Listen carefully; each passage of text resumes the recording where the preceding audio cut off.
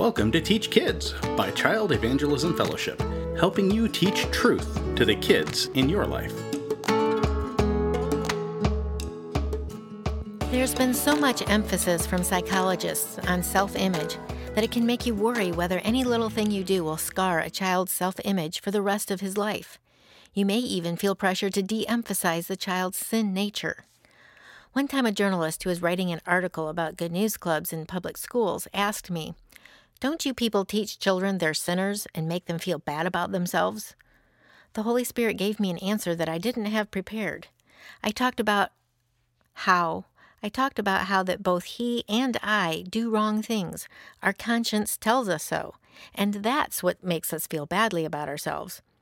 But knowing there is a loving God who will forgive us when we confess and help us do better, that's really good news. God, using the Bible, doesn't hold back on talking about sin.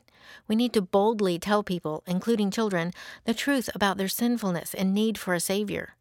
Once we have received Jesus as our Savior, we still need to acknowledge that we have sin that needs confessing and forgiveness. Being honest and receiving forgiveness helps us feel truly loved for who we are, instead of whether we perform perfectly. In this world, it's really easy to feel valuable or important based on what we do, what we have, and what position or power we hold.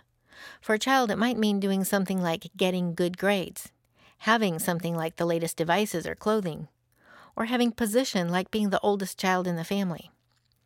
James 1:9 says, "Believers in humble circumstances ought to take pride in their high position, but the rich should take pride in their humiliation, since they will pass away like a wildflower." A believer in a humble circumstance might be someone who's materially poor. It can also mean someone without status. Children usually don't have much to call their own, and not much status unless their parents are very prominent, so they can be in humble circumstances. So why should the believer in humble circumstances take pride in their high position? Because they're a believer. They have the honored position of being the child of the King of the universe.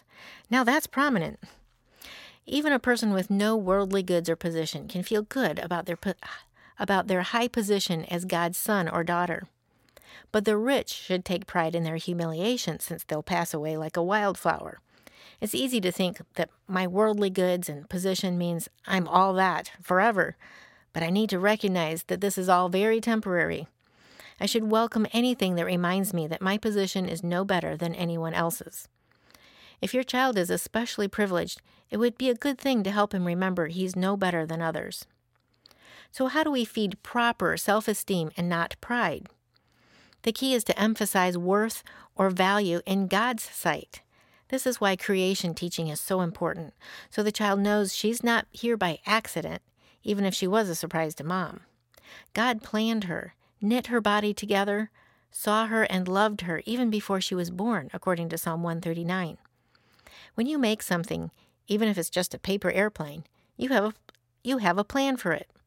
You can tell a child that God made her special with a good plan for her life, a plan for good works, according to Ephesians 2:10. He made her like a precision instrument, prepared exactly right for his good plan. How valuable you are to God. Secular psychology would have a person bolster her self-image to the point that she refuses to believe she commits sin and is responsible for it.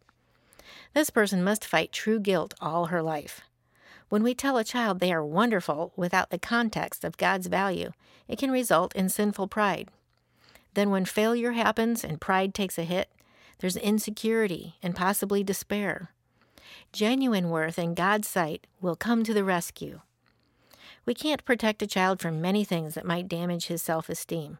His greatest protection is understanding his value to God and the good work God is doing in him.